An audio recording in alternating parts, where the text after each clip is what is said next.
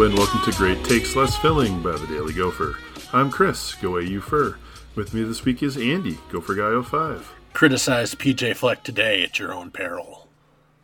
Well, I mean, I assume the criticism would be leveled at Sanford, not PJ. I mean, he probably had a few things to get blamed about too, but you know, we'll take it where we get it. A win is a win. It wasn't pretty. A win is a win. It definitely was ugly. We all predicted it was going to be ugly, so this was not a surprise to us. I think the all-game rain was a bit of a surprise, which just ensured that it was ugly. But in the end, they did just enough to do what they needed to do, and they got the win. PJ Fleck's first ever win while trailing at halftime as a coach of the University of Minnesota. I think my favorite part of this game was the fact that it sounded on TV like we were listening to it via a vinyl record. The rain was landing so hard wherever BTN had their mics placed that it was just hiss and pop, and it was... Swear to God, it legitimately sounded like they were picking up the camera guy's poncho, or they had a poncho over the field mark, and that's what you're hearing. I mean, literally, that when we were at the what game was that when it rained? Was that Ohio State? That was Ohio State. I mean, that's what it sounded like, was the rain bouncing off the poncho I was wearing in the sands. So it sort of felt like I was there, except a lot less wet and a lot less cold. Which is good, given that for a lot of the game it was ugly. True, and we'll just. Alex isn't here today, but I'll just take the role. You weren't even in the stands. What the hell?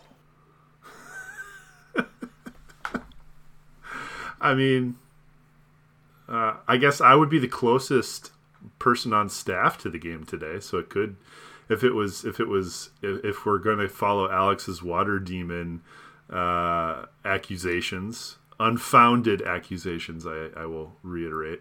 I guess his point would be that I was the closest one on staff to the game today. But all right, well, they won.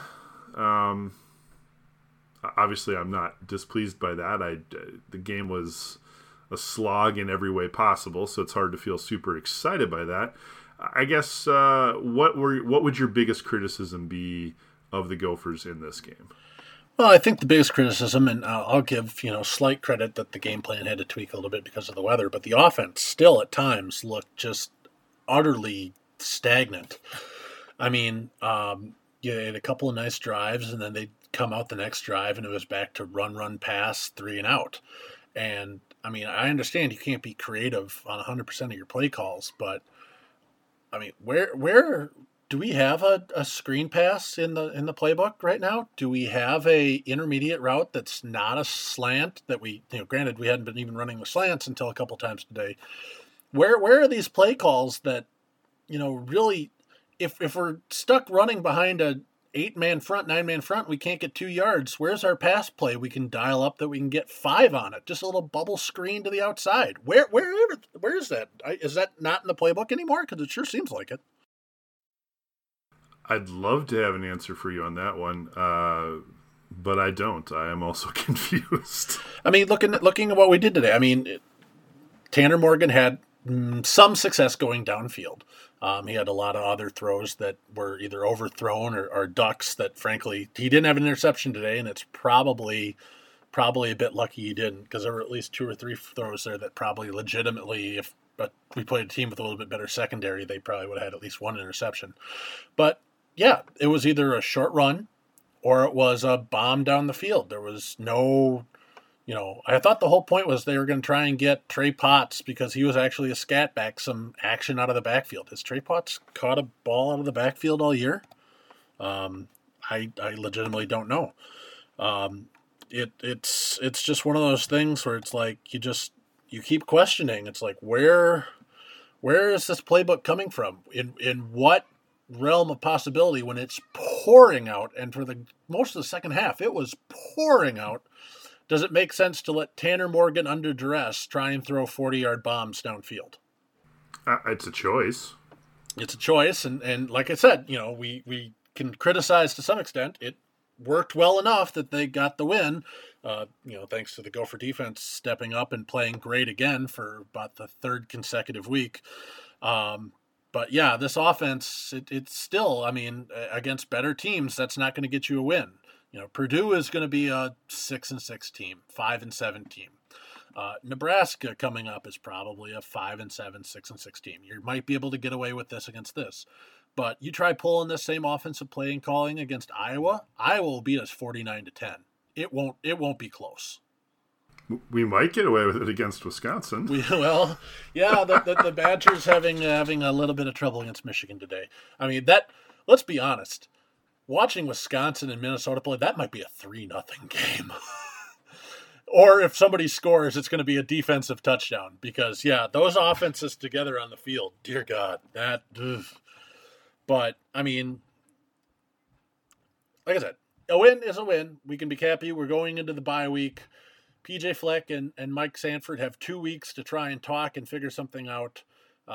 You're not going to fire Mike Sanford after a win going into the bye week, as many of us were discussing early or late in the first half. So he's still going to be the offensive coordinator of this team 2 weeks from now when we play for the chair. But you got to come up with something. I mean, I can't believe these play calls aren't in the playbook at all, and it boggles the mind that it's either a deep bomb or it's a run, and we don't seem to have any real other options.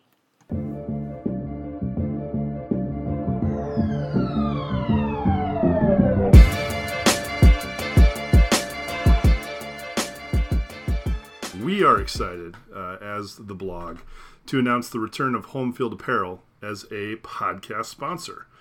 Not familiar with Home Field? They're going to have stuff that you love to wear. Comfortable gear, cool vintage designs. Everyone on the blog freaking loves this stuff. You may recall from the pod earlier this summer how over the moon we were that they were finally releasing Minnesota stuff. Nothing makes us happier than great Gopher gear. So if you want some of your own, use the code DailyGopher during checkout at homefieldapparel.com for 15% off your first purchase with the good brand. That is code DailyGopher at homefieldapparel.com.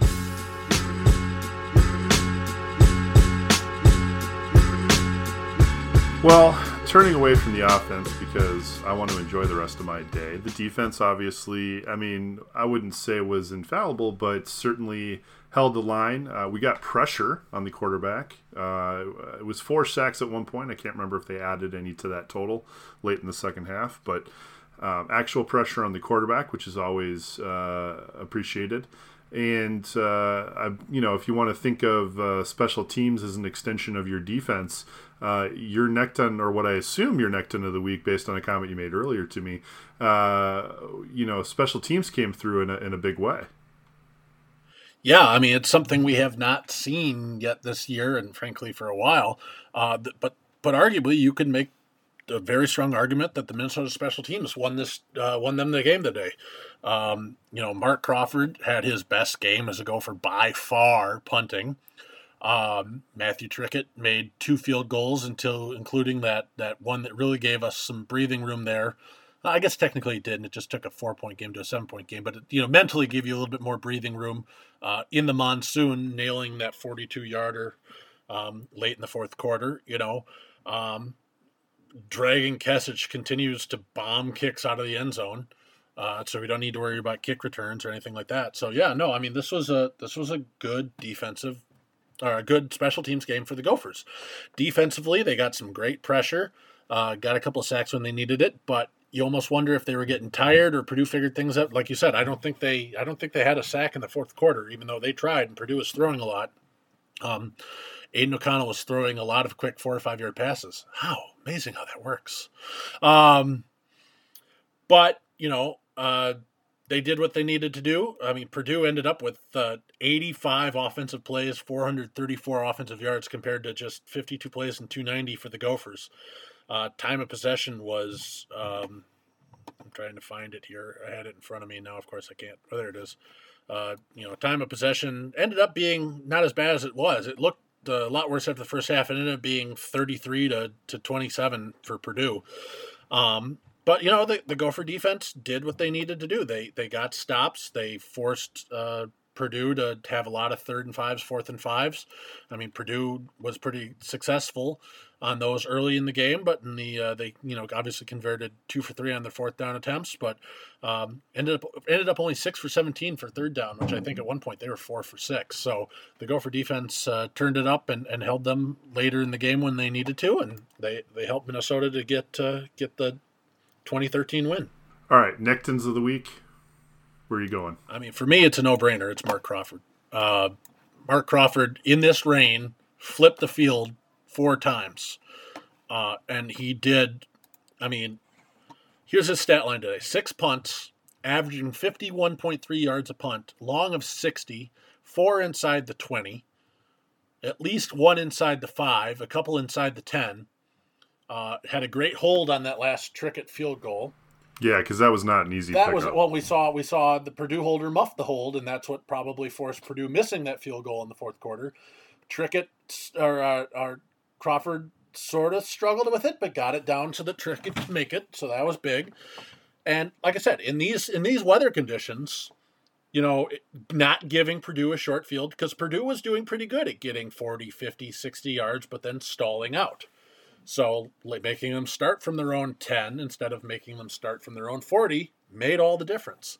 And so, Neckdown of the week has to go to Crawford. I think if he doesn't flip the field there 3 or 4 times, I think we're talking about more like a 23-20 Purdue type of game rather than a 2013 Gopher win.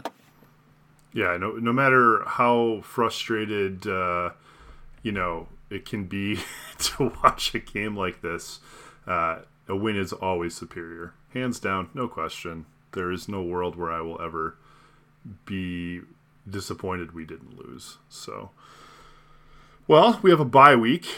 As Andy says, hopefully the offense figures some things out over this bye week. Hopefully players are able to rest up, do smart things. We don't lose the bye week to something dumb.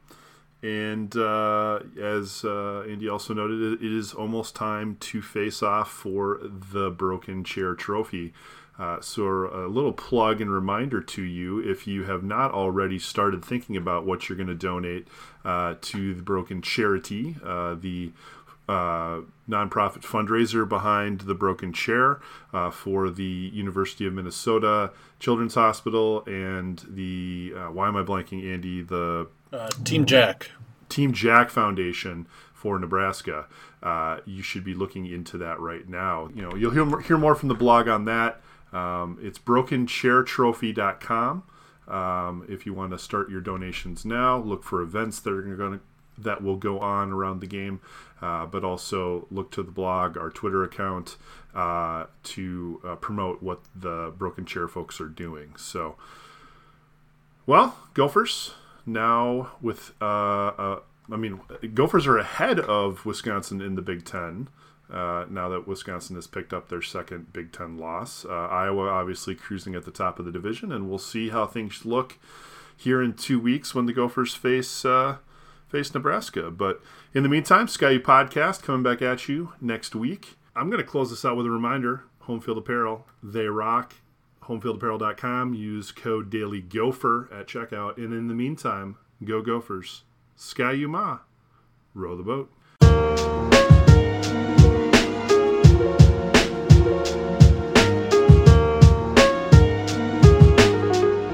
Go Gophers, row the boat.